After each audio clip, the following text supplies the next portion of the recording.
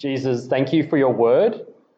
Thank you that it brings light to us, that by your Spirit you reveal to us the truth of Jesus through the word of the words that we find in the Bible that point us to the word of the gospel that is the truth about you, Lord. We ask today that you would open our eyes to see you, that you would illuminate our eyes to who you are and who we are in you and how that transforms every part of us. And I pray that you would work to transform your people today. We pray for our kiddos as they go out, or let's be honest, my kiddos as they go out, that they would be blessed in their time out in Gospel Kids and that they would grow to know you more and more. In Jesus' name, amen. Let me say it again. Welcome to Gospel Church if you're new here. It's funny, like on the week that 2/3 of our church goes away, an extra bunch of people, like depending on how you count it, 7 extra people. And that doesn't sound like a lot if you're in an inner city church of 200 people. But when you're in a little Middleton church of about 15 people, 7 is like, oh my goodness, you know. So, and you can tell I'm taking it like a pro. So that's how we are here. You may have gained already. Deeply professional. Deeply professional. I feel like I need to pray again now after this opening because I'm digging a hole and I'm not getting out of it. But I'm just going to move on. If you're a Christian here today, I want to start by asking you a question. And my question is, why did God save you? You know, when God poured out the blessing of saving grace on you, pulled you out of sin and into his marvelous light, why did he do it?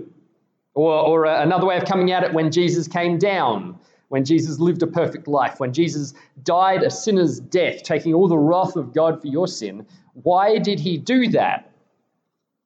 And I think, why did he do it for you? Yeah, like that hedges around what I think is the answer that we are all just busting to say, right? Or anyone who's been a Christian at least for a while, or even a new Christian would be busting to say is, he loves me. There you go. That was incredibly convenient timing. I did not tee that up beforehand. He did it for love, right? He did it because he loves his people.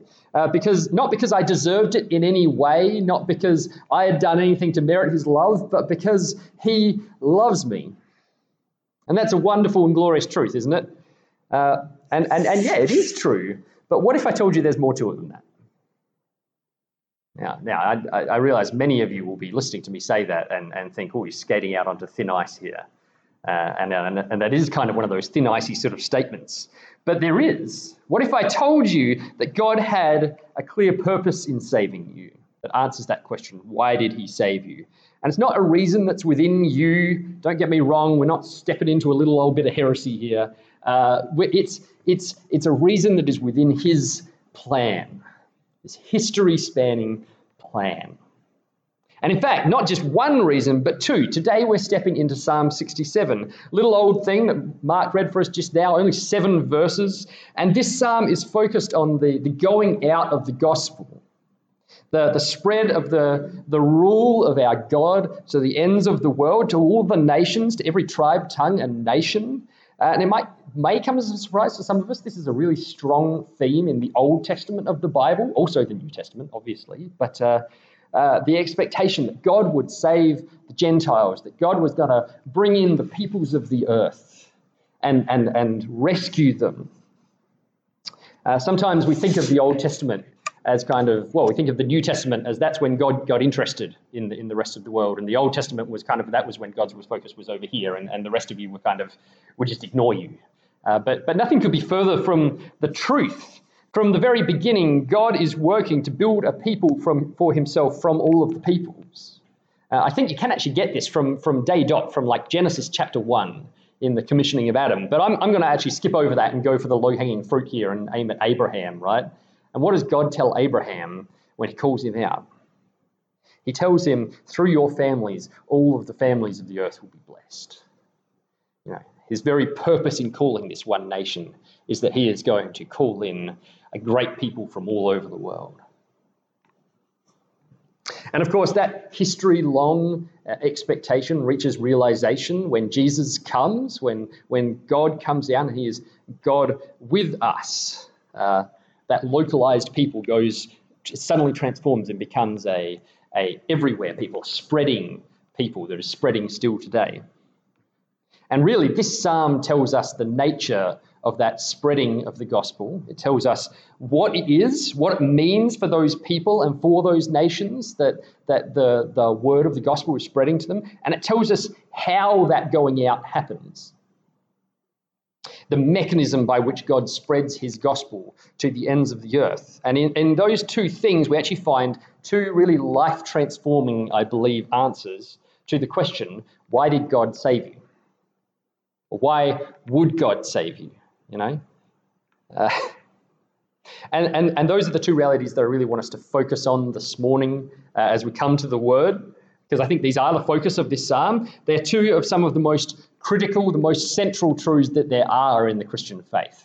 You can't get along very well as a Christian without these things, I don't think. Or I think people do sometimes, but I think they are stunted by the lack of them.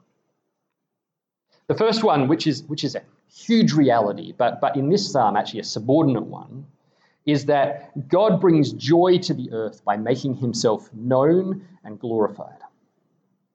The author of this psalm writes in verse 3, turn with me to it, he says, "Let the peoples praise you, O God. Let all the peoples praise you." We're saying we're not going to work through this top to bottom. That's not how all of the psalms work.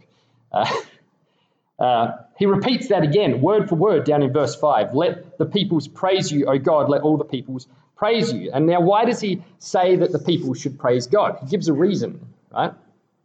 The reason he gives is when God's saving power is made known, when God's kind rule is made known, then the peoples praise God. When they see who God is, then they praise him. When they see what God does, then they praise him.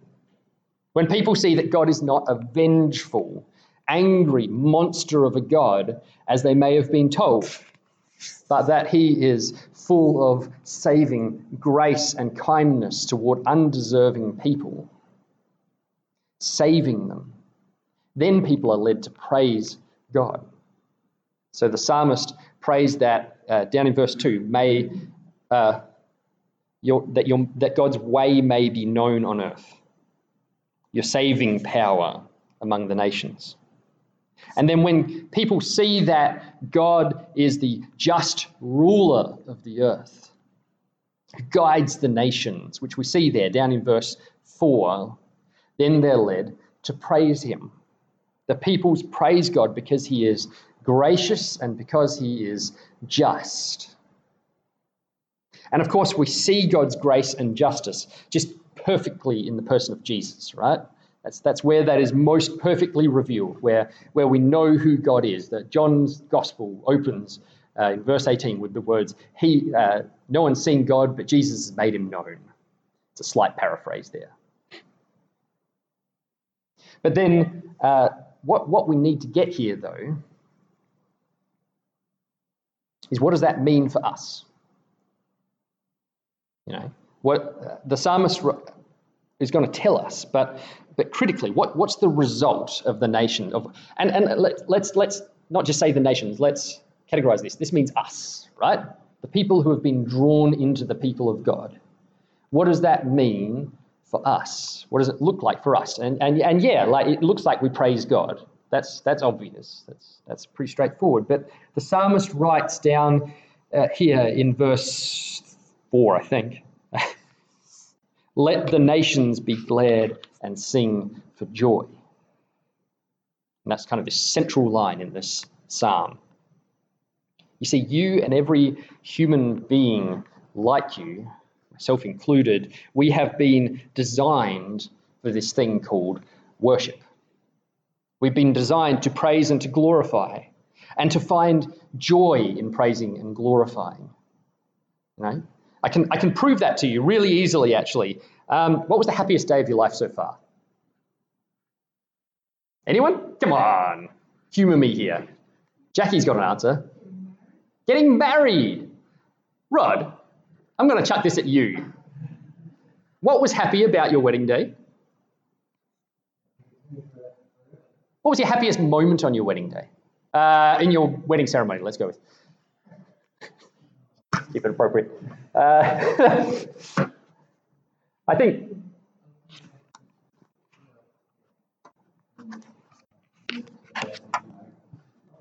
wow, right? Where were your eyes in that moment? I know, right? For me, like when I go to a wedding, one of my favourite moments is that bit where you've got this groom standing at the front, right, and he's got his boys next to him, and the bride walks in, right, and there's a guy who's got absolutely no focus on himself. Grown men cry, right, and like it's just this beautiful moment of joy as he's taken outside of himself and is focused on something completely beyond him, his bride. Right? That's actually a micro picture of worship. It's not an inappropriate thing. It's not worship in the sense that we worship God, but you're praising and you're looking on her in praise and you're thinking, wow, and that there's so much joy in that moment. That's why our wedding days are so good, right? Because of the joy of celebrating something that's even outside of ourselves, that has implications for ourselves.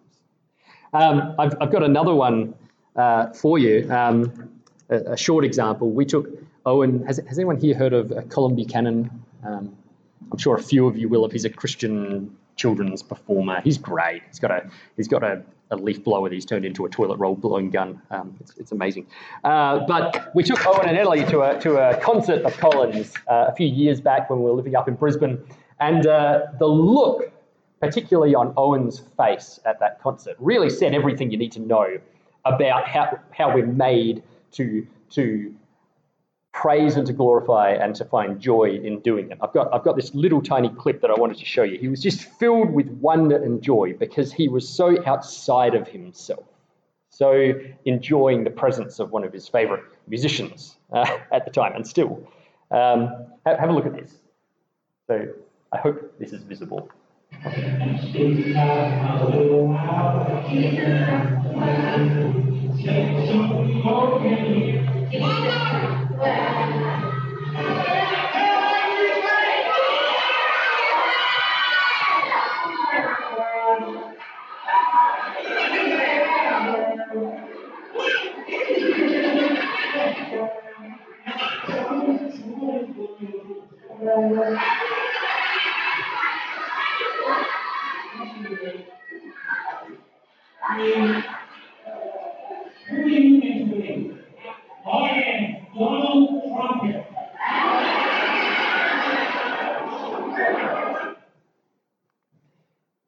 I love that. I'm sorry. No, I'm a proud parent. I do it. But can you see the wondered joy in his eyes as he's drawn into something beyond himself?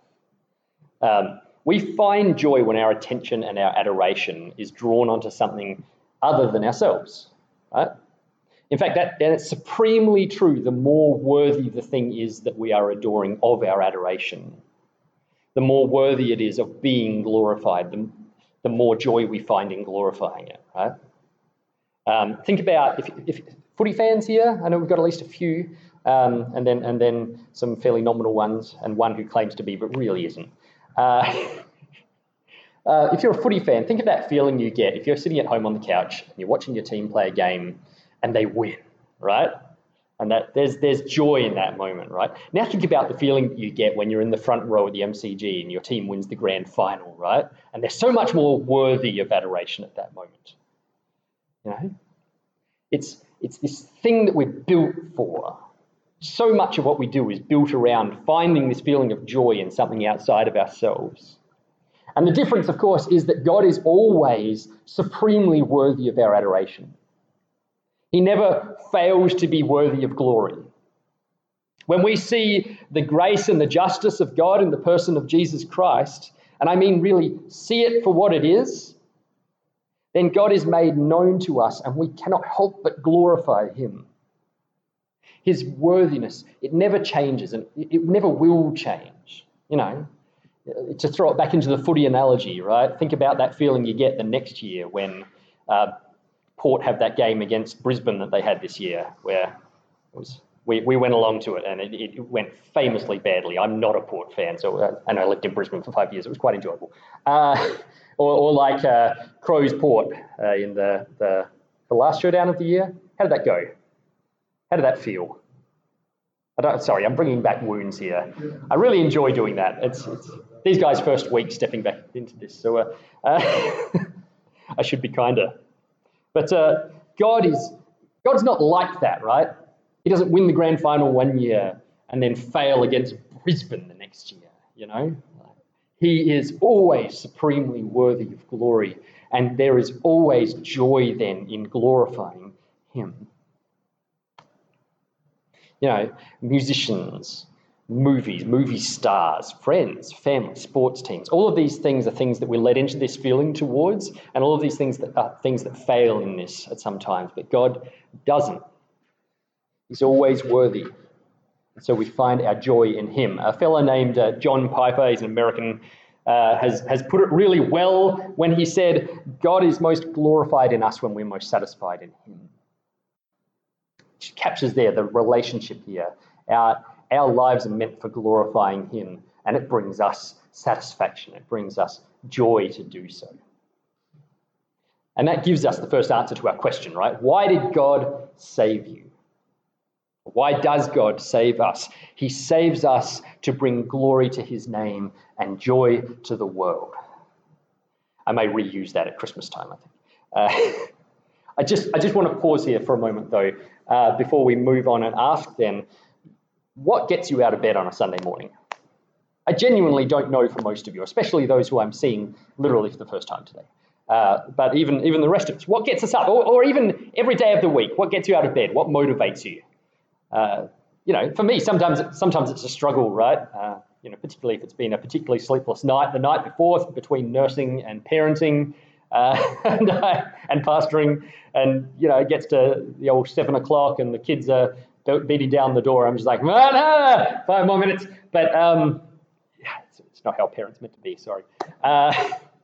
But it's really easy though when we look at a Sunday, right? What brings us here?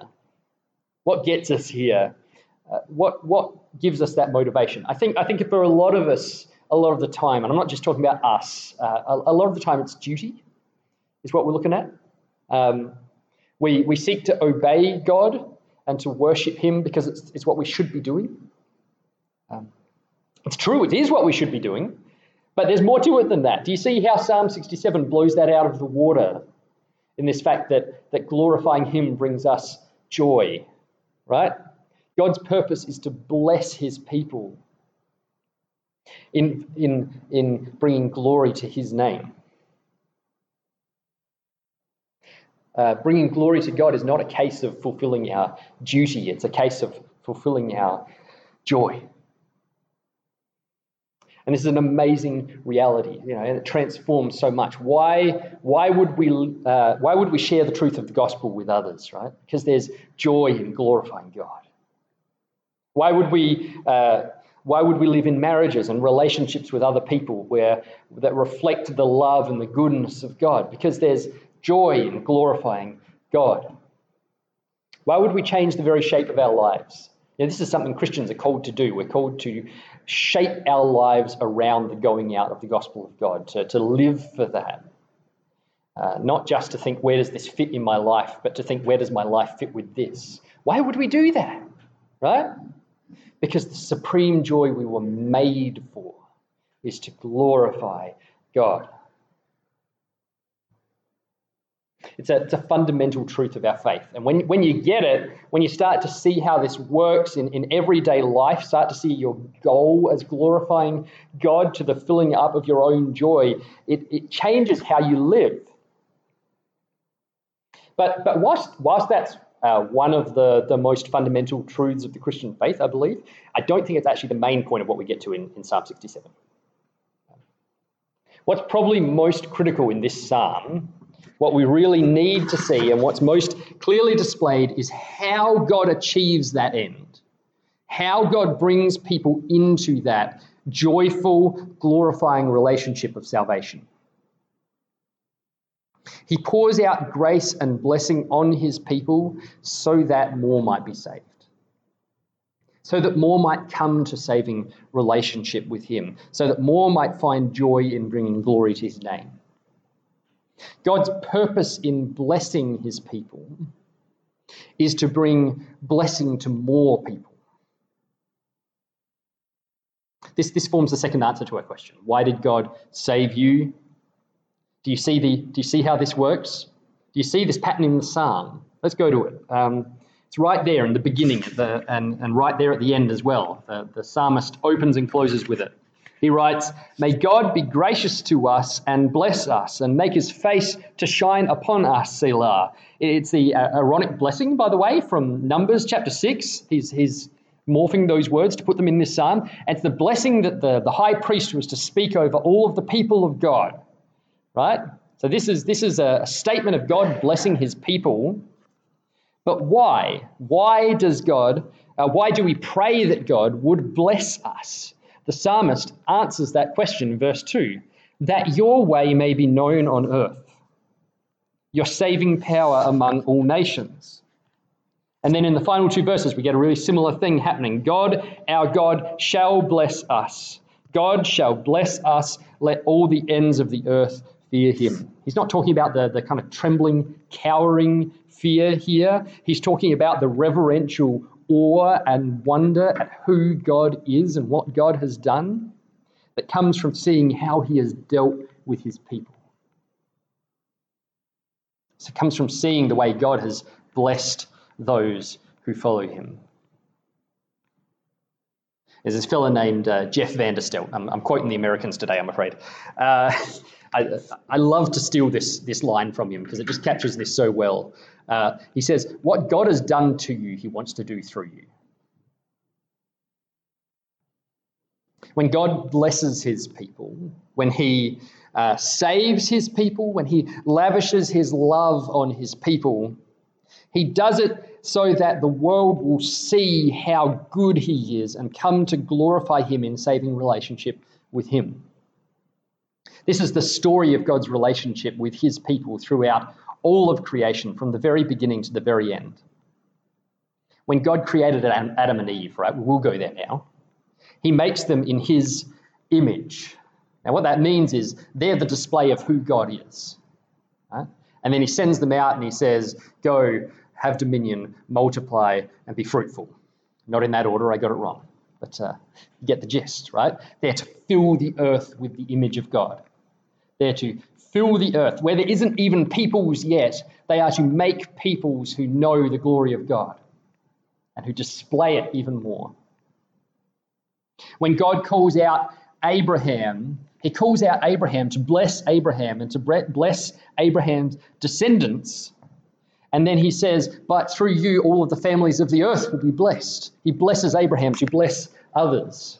You can find this everywhere in Scripture. I mean, literally everywhere. I think if I was going to pick the hardest book in the Bible to try and locate this sort of thing in, I'd probably go for Lamentations, right? You guys familiar with Lamentations? It's 5 chapters of barrel of laughs, right? It's the middle of the exile. It's Jeremiah. He's writing about the most terrible moment of suffering that almost you find in the Bible outside of the description of a pit of sulfur and death in Revelation, right? It's the closest thing we have to hell on earth in the Bible. You wouldn't really expect to find someone experiencing God's grace there, let alone leading others through their experience of grace to experience grace. And that's exactly what we find in Lamentations, though. Jeremiah, he spends, let me do this for you. He spends the first 2 chapters of the book, right? Chapter 1 and chapter 2. He's like, oh God, what's going on?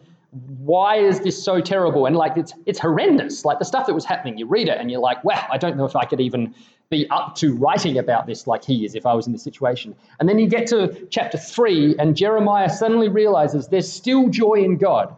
Even though the world's fallen apart around me, the people are dying, I'm suffering, God's people hate me, the world hates me, but there's still joy in God. And he finds hope in the gospel. And then he spends the last 2 chapters, and you've got to pay attention in the last 2 chapters of Lamentations. I'm getting way too into this Lamentations thing right now. We're not preaching Lamentations today. But he spends the last 2 chapters basically going back through the suffering again and reading gospel hope into it for other people. You've got to pay attention to the pronouns in Lamentations. He starts talking to the people about their suffering and leading them toward gospel hope. Do you see that pattern there? God blesses Jeremiah to pour out a blessing toward others. The easy example, obviously, is Jesus. The supreme example is Jesus. He calls his disciples, right? And he grows them and he shows them grace. And then he pours out the grace of God in his own death and resurrection on them. And then he sends them out to carry the message and the joy to the rest of the world. A sending out that still applies to us today as the disciples of Jesus. Do you see what this means? Your salvation, every experience you have actually of God's love in your life, is not just given for your own enjoyment. Every moment of grace you've ever had is not just given for your experience of grace. They are given to you as gospel opportunities. It's like Piper said, right? John Piper, God is most glorified in us when we're most satisfied in him. And we could add, he uses that to glorify himself to the world. So let me ask you, what does your heart long for? Did you know that every other blessing in this world is finally a secondary side effect of this one, that God would be glorified? We mustn't miss this, right? This psalm, it gives this clear layout, as we've explained, of God's expanding kingdom worked out in the blessing of his people toward the blessing of the peoples. But it's not a statement. It's a prayer. So often our prayer lives do actually reveal a lot about our hearts, don't they? Or our lack of prayer lives sometimes. But how do we approach God when we ask for blessing? What's our heart in doing that? You know, if we pray for rain, why do we do that? If we pray for healing, why do we do that? If we pray for grace in the face of sin, why do we do that? This psalm affirms it's not wrong to ask for God's blessing. The psalmist is doing it extremely blatantly. Although we should qualify and say in Christ we have the greatest blessing of God already, if you have believed in him. And if you haven't believed in him, you can have that today. But it also brings purpose for the asking that is outside of ourselves. We seek God's blessing in order that the world might know him through his work in our lives. And in order that we might have, that he might have all of the glory.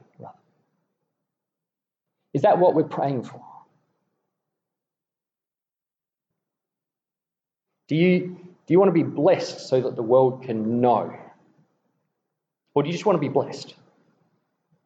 Do you acknowledge you have received the greatest blessing already in Christ, if you have been saved in Christ, and that it is given so that the world can know that blessing? So that the testimony of his goodness to you could be spoken and displayed to them. Do you see that the next greatest blessing after being saved is that others would be saved?